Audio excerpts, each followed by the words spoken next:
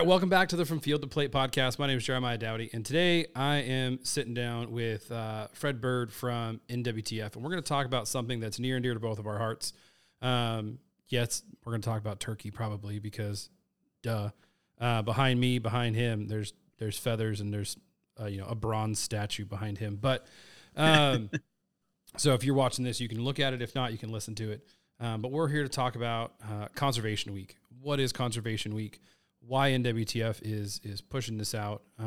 And this is the second week of Conservation Week. And so I'll kind of let you introduce yourself, Fred, and then you can kind of talk about what Conservation Week is with NWTF and why we're doing it. And then from there, we'll dive into things that we're doing, things that people can get involved in their states, and kind of go from there. So shoot. For sure. Well, thanks for having me. And we appreciate your support and what you do for the Federation and the limelight you shed on it and the storytelling you do from your end. So it's outstanding. We are in Conservation Week 2022 for National Wild Turkey Federation. It's a celebration. It's people, we were talking earlier off air here, but I don't necessarily turkey hunt, or I'm not really into hunting. Well, that's great because it's for everybody. That Conservation Week is going out and doing a 6K trail run, or walking along your street in your neighborhood to the bus stop with the kids and picking up Mylar balloons that have crash landed in your neighborhood. So it's not necessarily about you pulling a trigger. It's about being out in wild spaces and celebrating that. Here at home, we're celebrating successes at the Federation, new partnerships. We're celebrating our volunteers, the people that at the grassroots level makes all of this work. For my part, what I do for the Federation, I host our podcast, Turkey Call All Access Podcast. I'm our social media manager, and in my spare time, I manage our e-commerce as well. So you got a lot of hats in the realm. Yes, sir. Perfect. Well, I hear a cricket. Can you hear that cricket? No. You can't hear the cricket on when I can hear it. I don't know where it is. It just started. So if you're listening to this and there's a cricket, hold on. I'm going to try to find out where this thing is and shut it up real quick because it's celebrating conservation. It's celebrating. It's like, hey, I'm alive. I'm like, find my sticky trap. So Fred's going to keep talking a little bit more about Conservation Week. I'm going to go try to find this cricket. It should take me like 2 seconds because I hear where it's at. So go for it. Sure. So, if you're hearing this, you're hearing Jeremiah's podcast, our podcast, what you can do is very simply go outside and then tell your story. That's the biggest part of this is leading by example, leading in your community, in your locale, that it's a great thing to be in the outdoors, to put the screens down and disconnect, take your shoes off and put naked flesh on dirt. I just came back to naked flesh, so I don't know what he said, but as I put my headphones on, it's like naked flesh. So if I need to go back and edit this, I will, because he's a good-looking man, but if we need to see naked flesh, we will. But yeah, I think now that if the cricket starts back up, just deal with it. It's Conservation Week. We'll let him cricket. I've never had a cricket in this studio, and now it's like I hear him.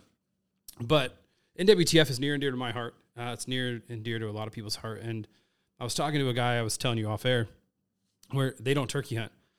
And I had posted this Conservation Week, and he's like, oh, what is this all about? And I'm like, hey, man, it's just about getting out, doing things, and, looking at the aspect of wildlife and nature and habitat and how we can kind of bring that all together.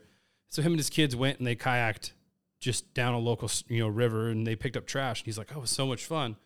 And I think that's kind of where we're going with this, is that it's just about celebration.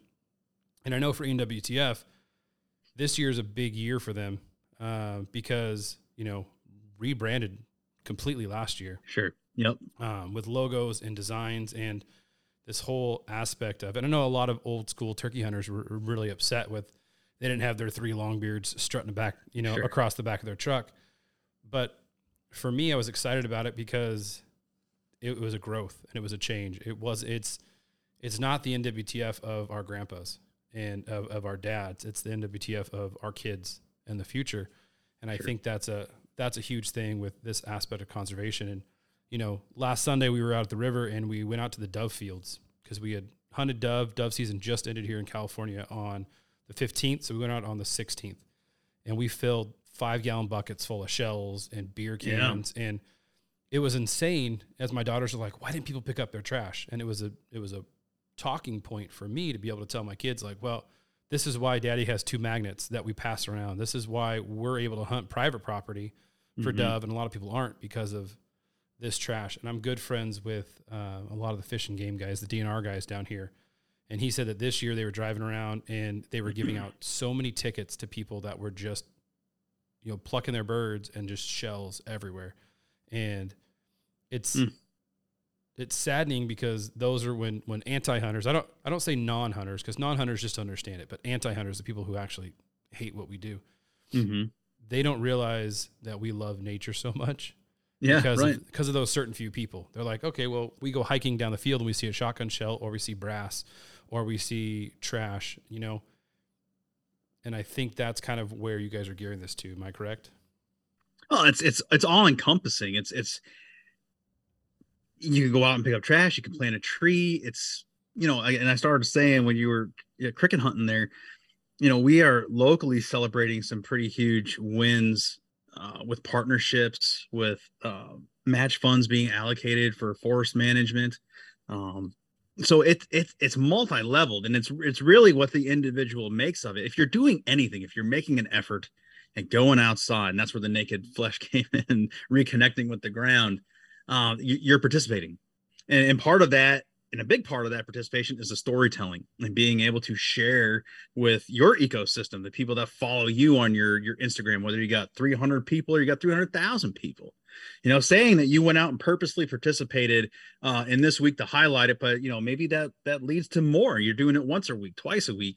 You're using the communal hashtags to storytelling and connect in these various communities that you may not be friends or followers of, but all of a sudden, through those hashtags, you're discovering other people and like-minded people from New Hampshire to California and parts in between. And knowing that there's more of us out there than we realize now, so we can look at hunter numbers, right? Because as we were talking about, and you can know that there's less than 7% participation nationwide. But there's a hell of a lot more people that are participating in the outdoors, outdoor recreating. So camping, hiking, whatever it is that lights your fire. You're part of this community, whether you're pulling a trigger or not. And that's the big tell here. Yeah. We have, out by us out in here in Southern California, the hunting mecca of the world. Not really. It's the most, hated. I'm hated for what I do, but where we love you, where I can hunt deer, where I can hunt turkey. It's a very, very popular area for day hikers, backpackers. Because, we're all beach and then we have a mountain line. And so that mountain range that we're hunting all of the stuff in, it's very impacted by day use, kind of those, we call them the weekend warriors, the people that are just out there on the weekends, not putting in the time.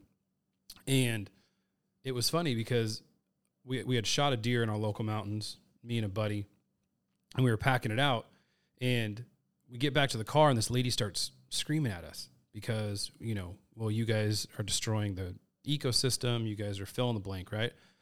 And we pulled the deer meat out of my backpack, and then I started pulling out cans and bottles and Mylar balloons because I don't know. I've never not hunted and not found a Mylar balloon in the. I'm in the middle of nowhere, Nebraska, and all of a sudden I'm like, "What is that shiny? Oh, look, it's a happy birthday balloon." Yeah. And this lady's like, "Well, what's all that?" And I'm like, "Oh, this is all trash we picked up on our 2-mile hike in and our 2-mile hike out." She goes, "Wait, you picked up trash?" And I go, "Well, yeah, it's absolutely disgusting when you're walking through and this and." And then we had this whole long conversation with this lady who came at us with a very negative mindset because we had shot a deer.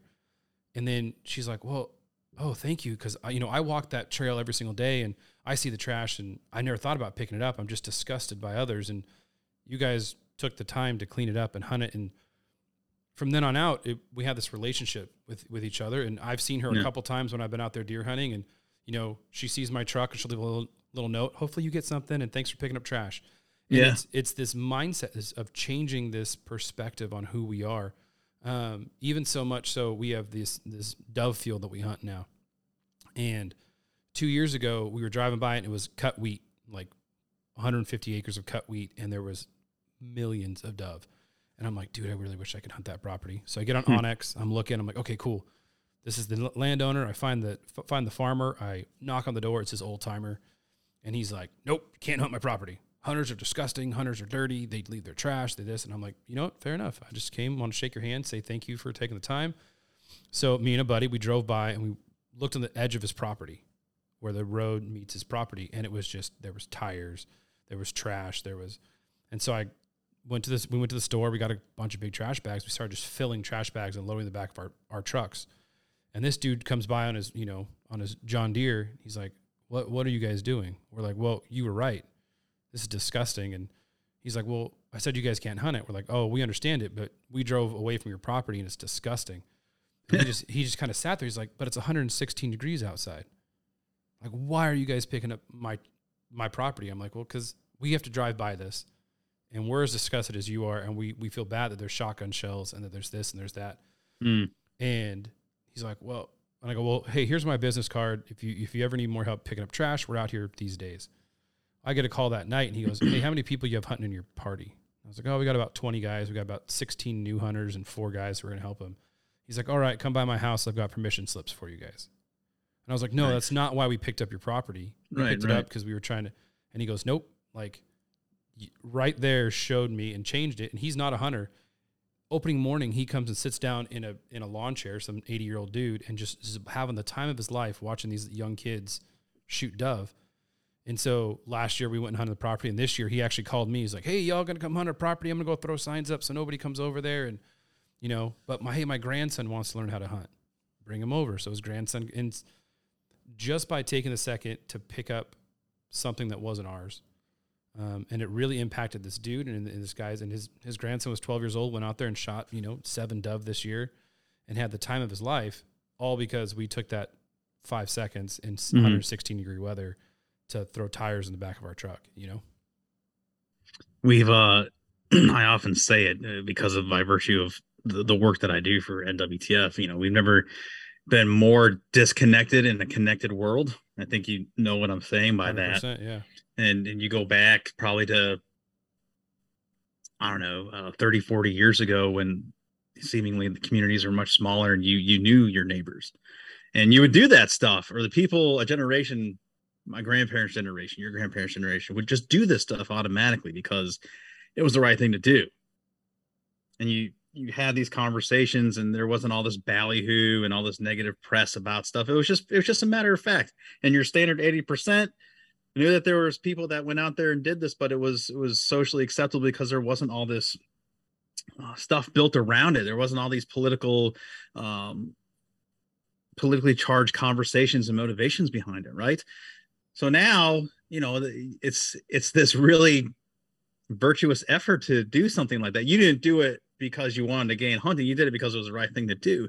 More people were able to have that mindset without, I'm not doing it. It's not a prig quo. I'm just doing it because it's the right thing to do because you said I drive by here every day and I puke in my mouth because I see this garbage. Likewise here, I'm like you with the damn balloons. I walk through a piece of property. Me and the regional director here in New England, Carter Heath, a dear friend of mine, we got this competition with the Mylar balloons. We figure every 10 balloons you pick up, you're going to find a shed. So, and we always fill our pockets. I don't understand the balloon thing, but, I guess the overarching thing is leave it better than you found it and taking care of those landowners. And, this week highlights that, but you don't have to just do it this week. You can do it every week and highly encourage to do that. I mean, these places are beautiful. Let's keep them beautiful, whether you can hunt them or not. And so much of the country, it's you can't. I'm lucky where I live, and I talk about this often. The colonial land sharing tradition that we have here in northern New England, western part of Massachusetts, still. If it's not posted, you can play on it.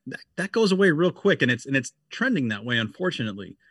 So it's incumbent upon this community of hunters, especially here, to continue to be good stewards of the land and be good stewards of our community and just take that extra step, the extra 5 seconds to pick up some shells. It makes a huge difference. And it's not really about people seeing you do the act. It's just making it part of your daily, part of your action of going out there. It'll get seen. It's good deeds will be seen. You don't have to make a post. Oh, look at me. # picked up trash. Yeah. That's not what it's about. Yeah. No. And in California, Mr. Cricket's back. There he is. He's back. So you're hearing it because he wants to be part of the conversation. So, but here in California, we're the same way where when I was growing up, if it wasn't posted, it was playable. And we would turkey hunt, deer hunt, duck hunt, quail hunt, pheasant hunt, chukar hunt. We would drive in, we see turkey, we look at, we're like, oh, it's not posted. We go and we hunt turkey. And because of the actions of individuals, now everything's posted, and California now has, you got to have a permit to go on someone's private property. And it's really this challenge now because you'll be out there, it's not posted, you'll go hunt it, and all of a sudden, you know, Fish and Game and cops come like, oh, you're trespassing, here's a trespassing fee.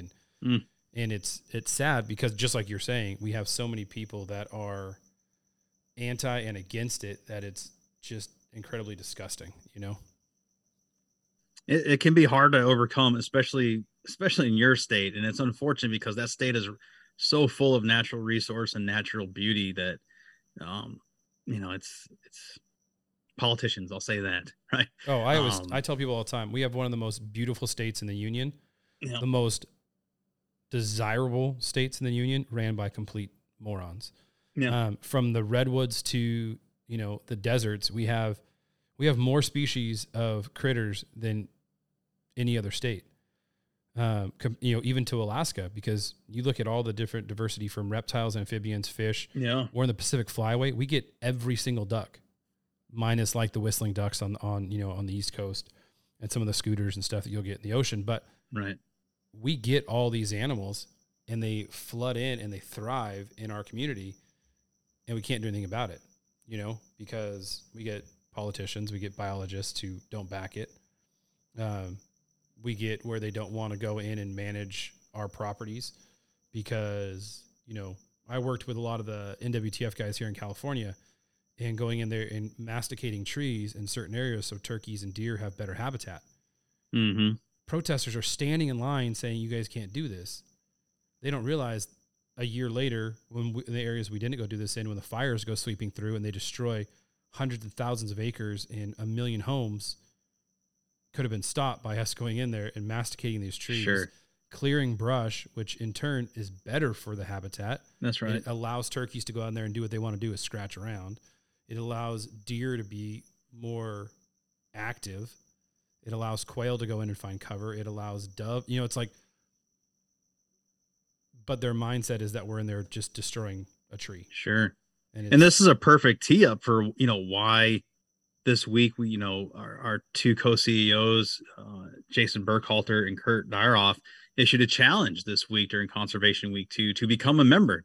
And it's not, you know, I see it a lot because of my job. You know, people, oh, they're asking for another $35. They just want the money, but you know.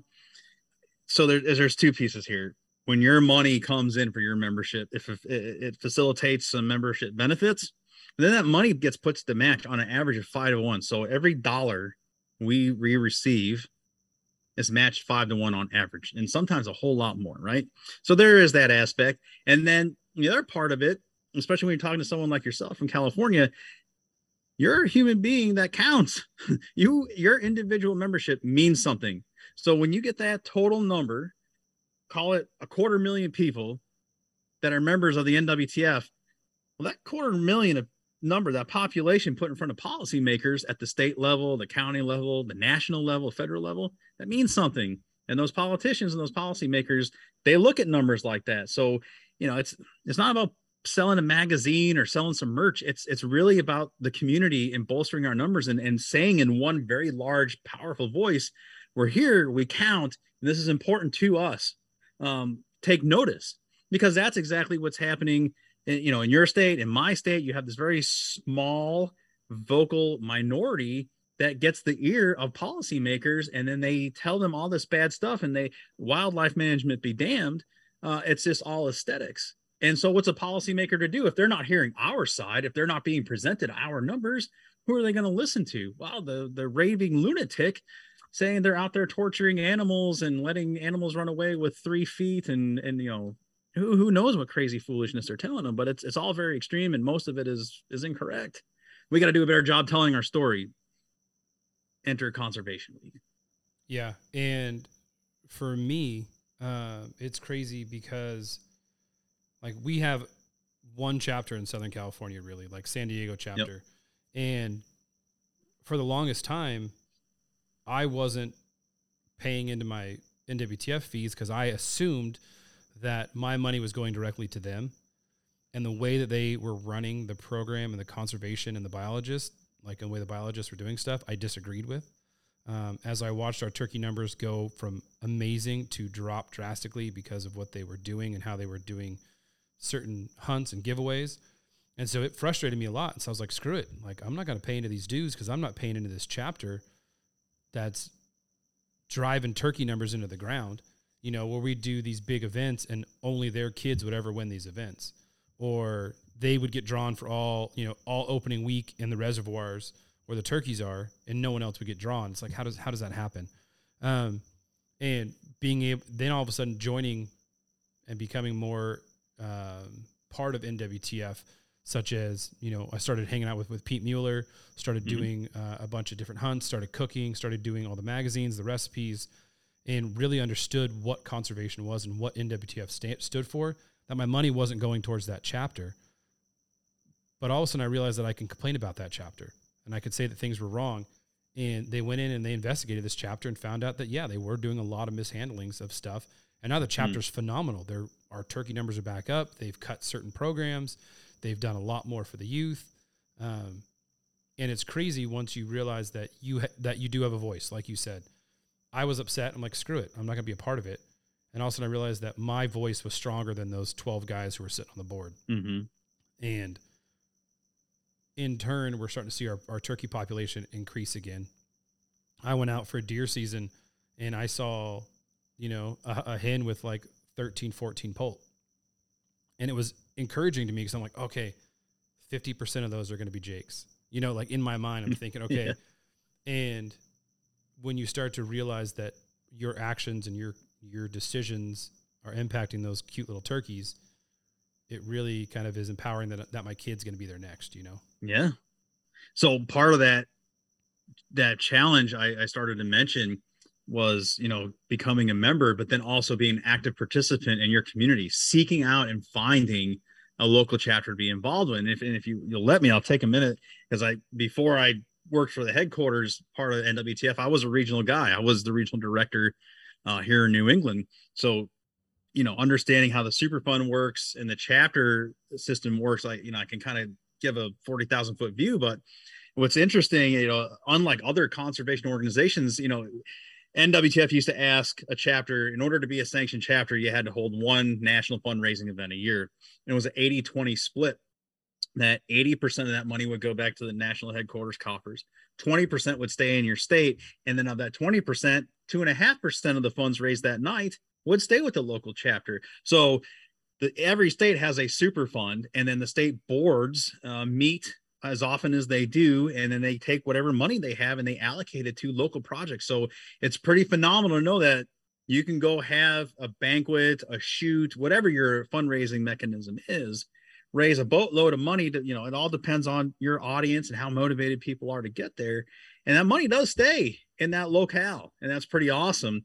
And you can direct those funds to a piece of property that is open for hunting, and you can maintain that, or you can take that money and say, I want to give it to the state agency to match with other, and put it in a pool and get an even bigger bang for your buck, so that multiple NGOs can work with the agency and work on bigger parcels of land and keep these places open and hospitable for poult rearing, for quail, for other non-game and stuff like that. So it's really powerful what you're able to do.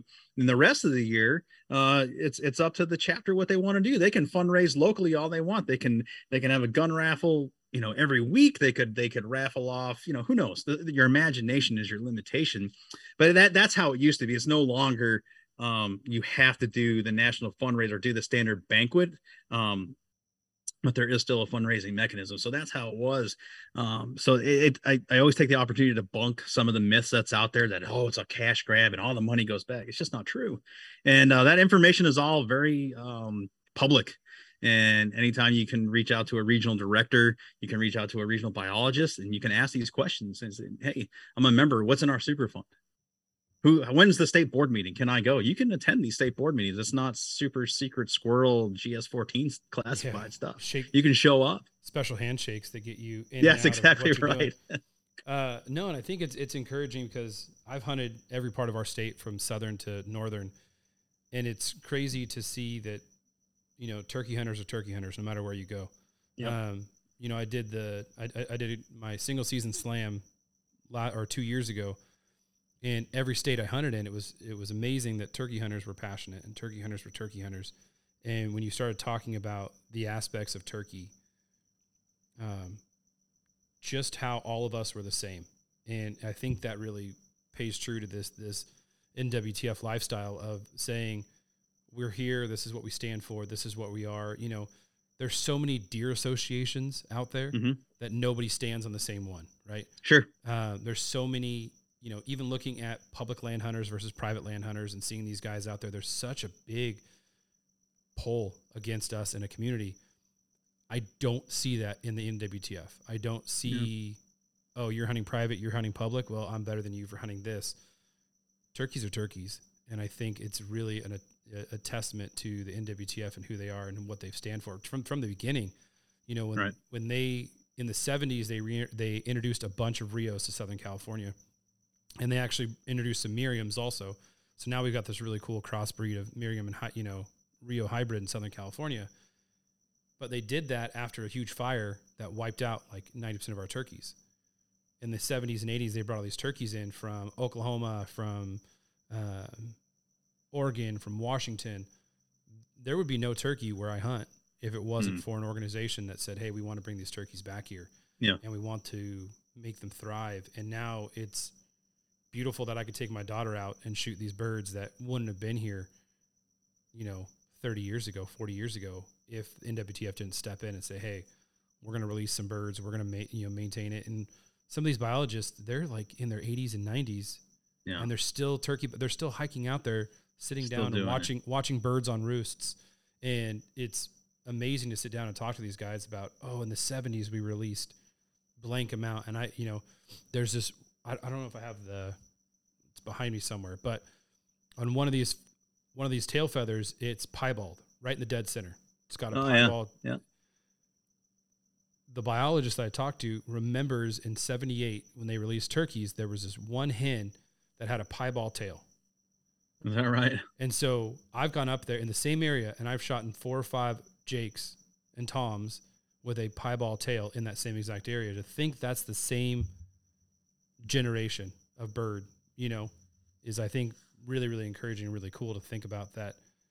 There's this biology that's continuing for 40 years, 50 years from that one hen that they released, and you can see her offspring because, again, they're going to get a lot of their genetics from the female, right? 50-50.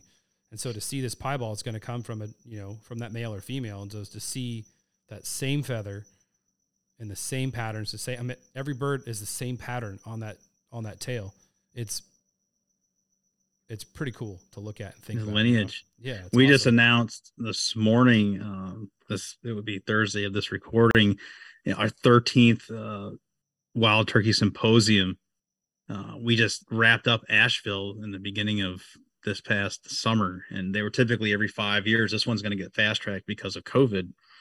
So you're looking at 3 years, and that's going to be, I think, in Missouri, excuse me.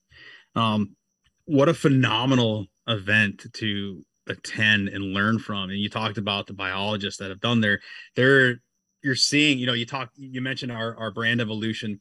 You're seeing that same evolution in the research space. You have your stalwarts that you were talking about, the 80-year-old guys and gals that get after it. And I can think of like Bob Erickson in New Jersey and Ted Walsky here in New Hampshire. He was the one and only turkey biologist for probably 40 or 50 years. And we just have our second ever turkey biologist. And I got to meet some of these folks covering the symposium this past June, and they all remarked how wonderful it was to see a new generation and all kind of in the same 40 and under age bracket of biology professionals, of research professionals, picking it up and moving forward, and remarking that the passion on that side of the house is there, and the motivation to get out there and live in the back of your truck or your car to facilitate these projects, backpack projects, to study nest phenology, to track dominant birds and things like that. It's just so much awesome stuff coming out of the research part of our world. And again, you get back to the fundraising and the match monies And that's how these projects are funded most of the time. It's such a huge part of it. Um, you talk about your area being reintroduced and after being virtually wiped out. That was such a huge success story. It is the single biggest wildlife success story of reintroduction of an animal in North America, and then shortly followed by the Rocky Mountain elk. I mean, it's phenomenal to have turkeys all over the United States, the lower 48, into provinces of Canada. Wait a second, give it time. It'll end up in Alaska if someone can figure it out. They're over in Hawaii and down into Mexico, and in parts where they weren't indigenous to. That's pretty awesome, especially going back, now 100 years. It was damn near extrapolated from the entire landscape, all but for lower country, South Carolina, and some of the Gulf states. It's a pretty remarkable turnaround. Yeah, no, I think that to me is brilliant. And the more that I research and the more that I study, we were in Texas. We were hunting turkey, and there was a local biologist that we were talking to, and it was this area down in southern Texas near like Rock Springs, Del Rio, really kind of on those border towns. And what I was doing is I was saving all of the gizzard stones to compare all these different birds. So I wanted to look at what, a Florida bird, a Missouri bird, a Tennessee bird, a Kentucky bird, what they were eating, how they were doing it. And we get to Texas, and I'm filling up files at every one of these states. We get to Texas, I open up the gizzard, there's like 4 rocks in every bird, but it's packed full of corn.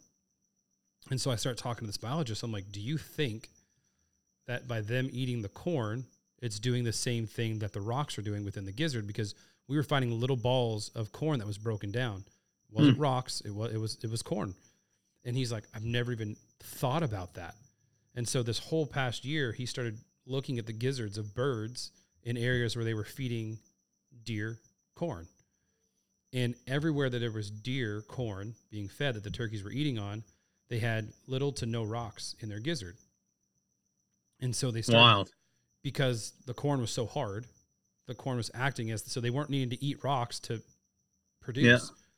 Yeah. And it was mind blowing to think about this process of just me cutting open a gizzard and looking at it with a biologist, for him to even go, what?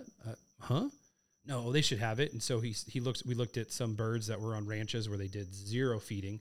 And these birds are full of rocks and even like shells and other things. We find these birds that are on deer ranches where they've got 40, 70, 50, 80 feeders, and all their gizzards were packed full of rocks or of corn.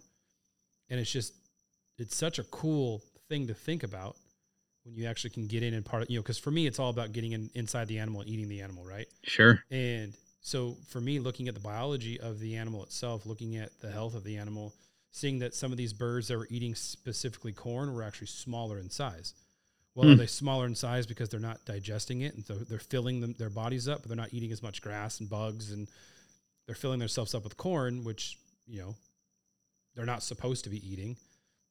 And it's crazy when you actually get into being a part of an ecosystem. Right. And as hunters, I think we are more close to the land than anybody else, than any vegan, than any vegetarian, than any hiker that goes out, because we rely on the land. We rely on the animals living there. And so we're going to give everything we can to that land because I want a bigger deer. There's reasons guys spend $100,000 on food plots every year that they're not even going to eat. Hey, I'm going to go plant all these soybeans and sorghum. I'm not going to eat it, but I'm going to eat those 2 deer that came out of the field. It's like, well, now you have a $50,000 deer, a $50,000 doe that you're eating, but they want the best quality. They want the best life for this animal. And I think that's where a lot of people mistake us as hunters, is that I get told all the time, well, you're a hunter, you're not a conservationist. And I was like, really? Because how much money do we pour into the land and animals than any other organization? Do you know how much PETA gave to conservation last year? A big old goose egg, $0. And so you look at how much, you probably have the numbers. How much did NWTF give to conservation last year? I couldn't tell you off the bat. I could tell you roughly a guesstimation. It would be in millions. Right. And so you go from an organization who says they're all about animals and the ethical treatment of animals, and they give $0 towards conservation. Yeah. PETA killed more animals than hunters combined last year for euthanation. So think about all the hunters that go out there and all the animals we kill, from dove, duck, quail, turkeys, you name it, elk, deer, especially in Texas, whacking a ton of deer. PETA killed more animals than all of us combined. And so it's crazy when there's this, I call it the Bambi mentality, the Disney mindset, where we look at Bambi and we're like, oh my gosh, that evil hunter. I went back and rewatched Bambi, and I'm like, you know what? Yeah, his mom got shot, but was it legal? Bambi was old enough. Yep. It was probably doe season. It was the right time of year. It was the perfect time of year to hunt her, because that means he was born in the spring. It's probably December, January when mom got shot. I'm like, that was a total ethical kill. It wasn't violent. It wasn't mom dropped in their spot. And so it's crazy to start looking at this from a true life perspective. Even with my daughter, my daughter's like, I wonder how Bambi's mom tasted. I'm like, oh, I bet she tasted great. Look at what she was eating. She was eating all those flowers and clover. And that's right. But you even fast forward and look at, like, there's a new movie that come out, like, it's called Bigfoot, I think, where they portray hunters, where they shoot a bear and they're like throwing it over, like, oh, look at me, I shot a bear. They're like doing silly poses with it. And it's like, that's what they're teaching the next generation that hunters are. Yeah. Is that we're just these rednecks in the sticks that are all about throwing a cape over us and running through the woods naked.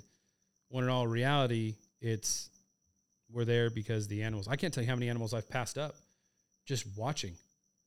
Like, I took out new hunters and we were just watching turkeys be turkey. They were fighting, they were clucking, they were purring, they were flapping wings. This big tom comes behind us drumming, and the guy looks at me. I'm like, oh yeah, he's close. And you could feel the drum in your chest. That's right. And the bird comes out and I go, okay, shoot him. He goes, I just want to watch him. I was like, fair enough. And we just watched this big old tom just strut, and he goes and beats the crap out of our Jake decoy. And then the tom kind of turns around and I go, you might want to take that shot. He's like, oh, I got to take that shot. But for like 30 minutes, we watched this big old, tom just beat it up. How lucky is that? And there was no camera. It was just sitting there, me and a dude in the woods. And those are the moments that are going to impact people's lives more than me and you telling about numbers and stories. Yeah. It's taking somebody out. So part of this conservation week for me also is taking out and showing individuals that this is what I do. And going into Wyoming, it's showing people, like, there's a dad coming with two new daughters. I think she's like 14 and 12 or something. And they're going to hunt. And it's like, okay, cool. He's like, can we all show how to butcher? Of course. And so it's all about building up that next generation, taking out even someone's older than you. That's still another generation that you can go and impact this conservation week. So, well, tell them some ways that people can get involved. I know buying shirts, buying decals, fishing, hunting events. Like, I know you've got a bunch of stuff that people can get involved in, and where to look for on the website, where they can look in their state. Sure. So I would say the biggest thing you can do this week is share your stories. And you can do that by hitting us on our socials. This is largely a social campaign driven thing. So we're on Instagram. Our handle is @official_NWTF. Facebook @the NWTF. Twitter handle @NWTF_official. And on TikTok, we are on TikTok, @official_NWTF. And then use the hashtags Conservation Week, #NWTF Conservation Week. That way we can find it, and would love to put you up on our main feeds and share your stories.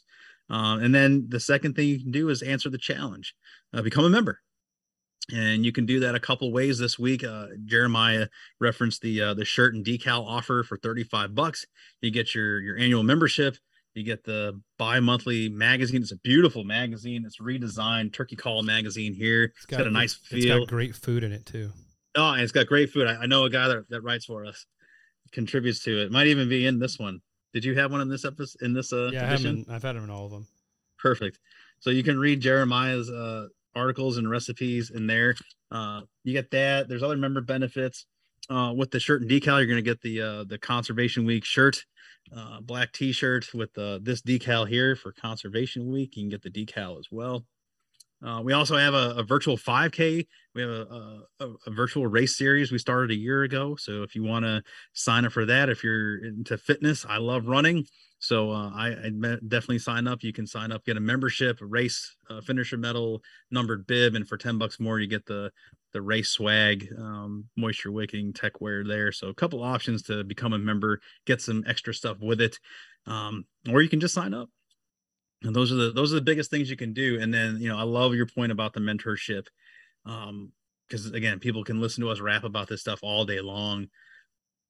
It's that taking them out there, helping bridge that gap, removing a barrier through mentorship, and sitting people down in the duff with them and helping them out, and showing them that meme, the Elmer Fudd meme is just that. It's a meme and it doesn't really exist for probably 99% of us in this community. It's just a falsehood. I think when people are able to sit in that ground with you and you go through and you can articulate strategy and philosophy, and you can talk about that connection between the animal and the habitat, and then the breaking down of the animal, why you prepare it a certain way, why you pair it with certain things. It's so multifaceted, and I think people just end up getting completely blown away that it's not just this shallow, one-dimensional act of killing something. It's so much more, and there's so much more that builds up to that moment of taking a life, and then there's so much more after that. So if you have it in you to mentor somebody in the woods, this all culminates on Saturday with National Hunt Fish Day. If you can take someone fishing and go catch some bass, some brim, whatever it is where you're at, some stripers that are migrating up and down a coast, or go to a dove field if that's available to you. Huge impact, and you will change a life or lives. And I know that here in California, you'll be able to hunt, or you'll be able to fish from any pier without a hunting license or without a fishing license. Awesome. So it's a great way to get somebody who maybe doesn't want to go drop the money on a fishing license, put a rod and reel in their hand and go out to a local pier and wet a line and just sit there and talk, because there's no money involved at all. Yeah. And I think that's the problem for a lot of people. It's like, oh man, How do I figure this out? How can I work in this budget?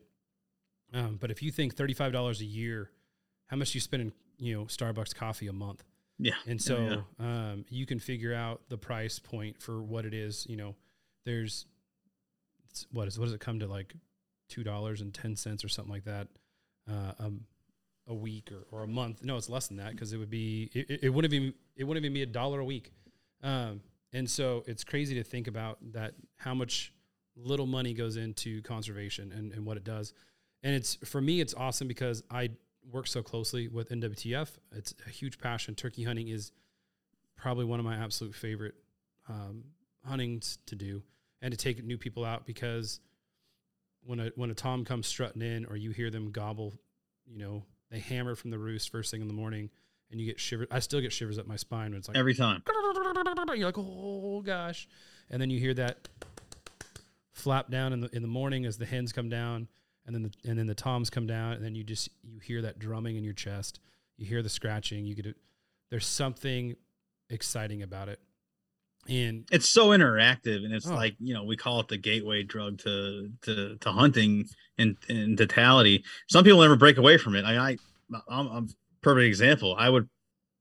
I often say, and it, much to the chagrin of deer hunters, you could tell me tomorrow I could never hunt a deer again, and I'd be like, okay. Amen. But if you did that about turkey hunting, I would go to war with you. I gotta have it. Yeah, and I took out these two brothers that I do my from field to plate classes at. We're actually talking about doing a turkey from field to plate class, which is going to be brilliant. I'm already talking to a guy in Tennessee where we can house a bunch of people and actually go out and teach you how to turkey hunt, teach you how to call, sit there on decoys, how to pluck, how to skin, how to gut, how to cook. But I took out these two brothers, Matt and Cody Gill. You can actually go back like episode 5 or something and listen to it. But they were born and raised in Texas, born and raised deer hunters, never hunted turkey. One of the brothers had never even seen a turkey in real life, because where they hunt, it's, the deserts, and they're hunting whitetail and hog. And I remember we get out there and we see this hen on a chain link fence, and he almost peed himself. He's like, it's a turkey in the wild. It's a turkey in the wild.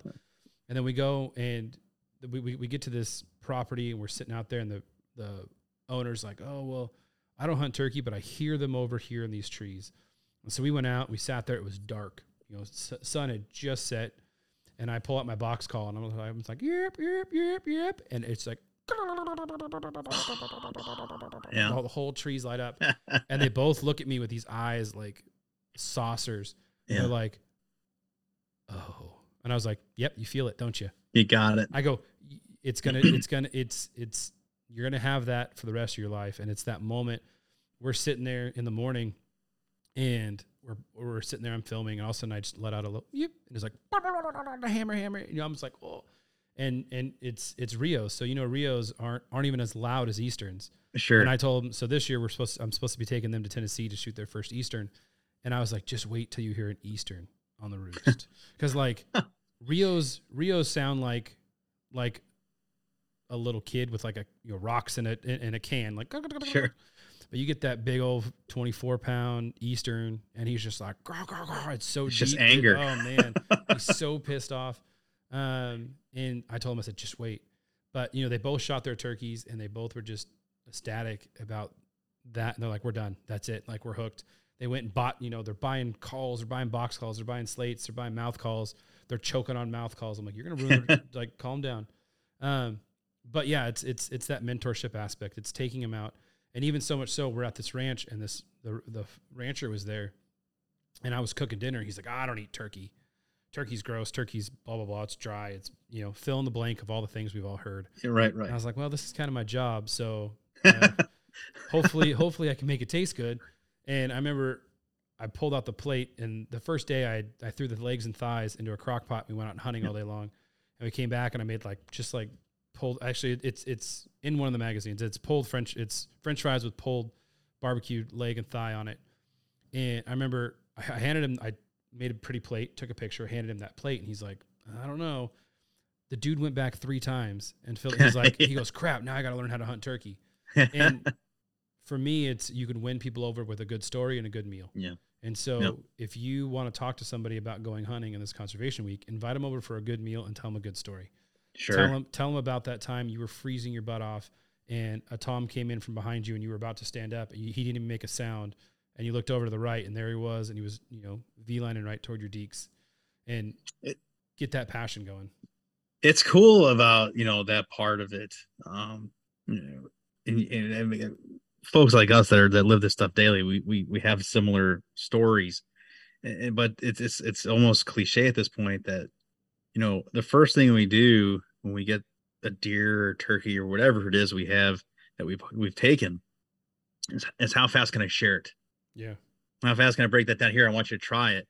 People don't go to the grocery store, spend $200 now on their weekly grocery basket, and then call up the neighbor or your parents, say, hey, come share this food I just bought from the grocery store. But yeah, I got a whitetail hanging up in the back on a gambrel. I'm going to make a stew out of it. Why don't you come over and have some stew, or I'm going to put the back straps on the smoker and you come over and have that. It's that community. And it's very much part of our DNA, our makeup. It goes, you think back to caveman days of hunter-gatherers going out, bringing it back for the tribe, breaking that stuff down, preparing it, and everybody enjoying it. Not everyone did all the work, but they were happy to share that because that was part of that communal living. And there's still a part of that in our wiring. I believe that when we have the ability to share that, that's a huge bonus for us. And you have a talent, a skill set that you can do it in a very good way. Yeah. That's not so intermediate that really, tickles someone's palate and be like, wow, I didn't know this had so much potential. Yeah. Well, we had, especially the legs. Oh, geez, hear that all the time. # save the legs. And no, but even here, like, so I'm in Southern California, and in my garage, I built half my garage as a studio, and on one whole wall, I just have feathers, skulls, horns of, not because it's trophy, but I think it's beautiful art up on the wall. Like you can see behind me. And we had a leak in our garage because we have above, and the guy comes out, he's fixing the leak, and he's like, man, he starts asking me all these stories about, oh, what about this deer? Oh, why have I never hunted? And I was like, oh, hold on. As he was getting ready to leave, I'm like, hey, try this sausage, try this. I open up my 2 freezers. I'm like, what do you want? He's like, oh my gosh, I've never had it. Well, they had to come back 2 weeks later to check and fix something, right? And he brought like 2 guys with him. And he goes, I brought 2 more guys so I don't have to work. I can just talk. And we talked and talked. And then as we're leaving, he goes, hey, you have any more of that bratwurst? I was like, oh, yeah, I got some bratwurst. And the other guys are like, what? And so it's like, they're like, you're just giving us this stuff? I'm like, yeah, take it, because I'm going to go shoot like 11 more deer this year. So take as much as you can, because I got to fill this freezer. But even so much so, like for Christmas, I make venison summer sausage and then like homemade prickly pear jam. And we give that out as gifts to people. Yeah. And it's funny because during COVID, a lot of people didn't meet, and I was still getting text messages like, hey, we still going to get summer sausage this? I was like, oh yeah, totally. And I think that's where this fun, like one of my main freezers, I have a clipboard on it, and it's detailed with everything that's in there. And I've tell a lot of people, they're like, oh, if you're struggling with food, if you're struggling financially, if you can't afford something, just come over. Here's my garage code. Take whatever you want out and just mark it off. And it's crazy to think about these people. There's dozens of people that I've taken out and there are now hunters because they came over and just grabbed a deer roast, or they just grabbed a turkey breast, or they grabbed a packet full of dove. And they're like, dude, that was really good. Can we go out and shoot with you? I'm like, yeah, all you need to do is get your license. Don't buy a gun. I have everything you need. The only thing I can't do for you is get a license. Once you get your license, I'll take you out. And we took out a new father and a new son dove hunting this year. And they got their license like 3 days before dove season started. They finally finished it. And they go out there and it's like, okay, this is your gun. This is your gun. We shot some skeet. And they went out there, and the little kid, I'll remember it forever. He's standing next to me and he shoots a dove, and he looks over the brush and goes, my first one, right? And he's all excited about, and he only shot one that day, but you should have heard him tell the story to his mom. Oh, yeah. Oh, here it comes. It was flying down the row, and I stood up, and, he shot a box and a half of shells, but that one dove impacted and changed this little kid's life. And I think that's what this week's all about it's powerful. Is just being present in someone's hunting or hiking or whatever, running. I hate running, so go run with Fred. Yes. But just being present, I think, is huge, and showing them that we aren't, this evil person that people say we are. So 100%. Anyway, Fred, thanks for coming on. Thanks for talking about Conservation Week. Tell everyone again where they can find out about all this stuff, and then how they can sign up, on the website, all that good stuff. And I'll throw all this in the show notes, and then I'm going to try to get this up today. So Facebook, Instagram, Twitter, TikTok, LinkedIn for you business-minded folks. We're there too. Find us socially. Go to NWTF.org. That's where you can sign up for a membership. That's where you can renew a membership. If you have a lapsed membership, we have the Lifestyle Hub. You can hear my crazy voice talking about stuff on my podcast. You can see all the articles, all the research articles that we post, where the money goes. We have great articles up with new partnerships, the many millions of dollars that are now being influxed, different organizations together to do great work. The new website is phenomenal. They did such a good job. Yeah, it's gorgeous. Retooling that. So NWTF.org, everything, most questions can be answered there. And then you can always find me. I'm on Facebook and Instagram, Fred T. Bird on Instagram. That's where I do most of my stuff. And just email me at the Federation, fbird@nwtf.net, if you have a question or need to get steered in the right way. Perfect. And again, if you guys have any questions, comments, concerns on anything, everything, you can about NWTF, go ahead and email Fred, or you can do Jeremiah from fieldtoplate.com. I'm always willing to talk, chit chat. Thank you again for coming on, talking about this. For sure. I'm passionate about it. You're passionate about it. So thank you to you too. And I guess we can officially announce Jeremiah is now an official ambassador for the National Wild Turkey Federation. We're so proud to have you. 10 years. Make it official. He's already been doing it, but it's all inked in an official capacity. So we're super happy to have you telling our stories in your very professional way, and how you tell stories through your cooking and your adventuring and then your podcast. So thanks for helping. Yeah. And you can also go on nwtf.org and look up recipes and see a dozen of my recipes and other people's recipes if you are interested in how to cook your wild game, your wild turkey better. You can sign up for the emailer because you'll get recipes and stuff in that email periodically as well. And it's not just recipes on turkey. There's recipes on deer, elk, and other upland game birds on there. So it's kind of your one-stop shop if you want to go look for it. So again, thank you. again, NWTF is awesome. If you haven't signed up or you have more questions, you can do that. Also, you can also look at NWTF _ and type in your state, and almost every single state has their own Instagram page. And so you can go on there and you can actually find local chapters through that and get connected with your local state through their Instagram as well. I know I get tagged all the time in Alabama. Like I'm supposed to be going to Alabama to do a turkey thing with their group. So find the state you're in, love the state you're in, develop it. Even if you're in California and you hate who it's being run by, make it better. That's exactly right. Make it better. Be that person who's going to stand out. And I'm going to go try to kill a cricket. Until next time, we'll talk to you guys later. Thanks.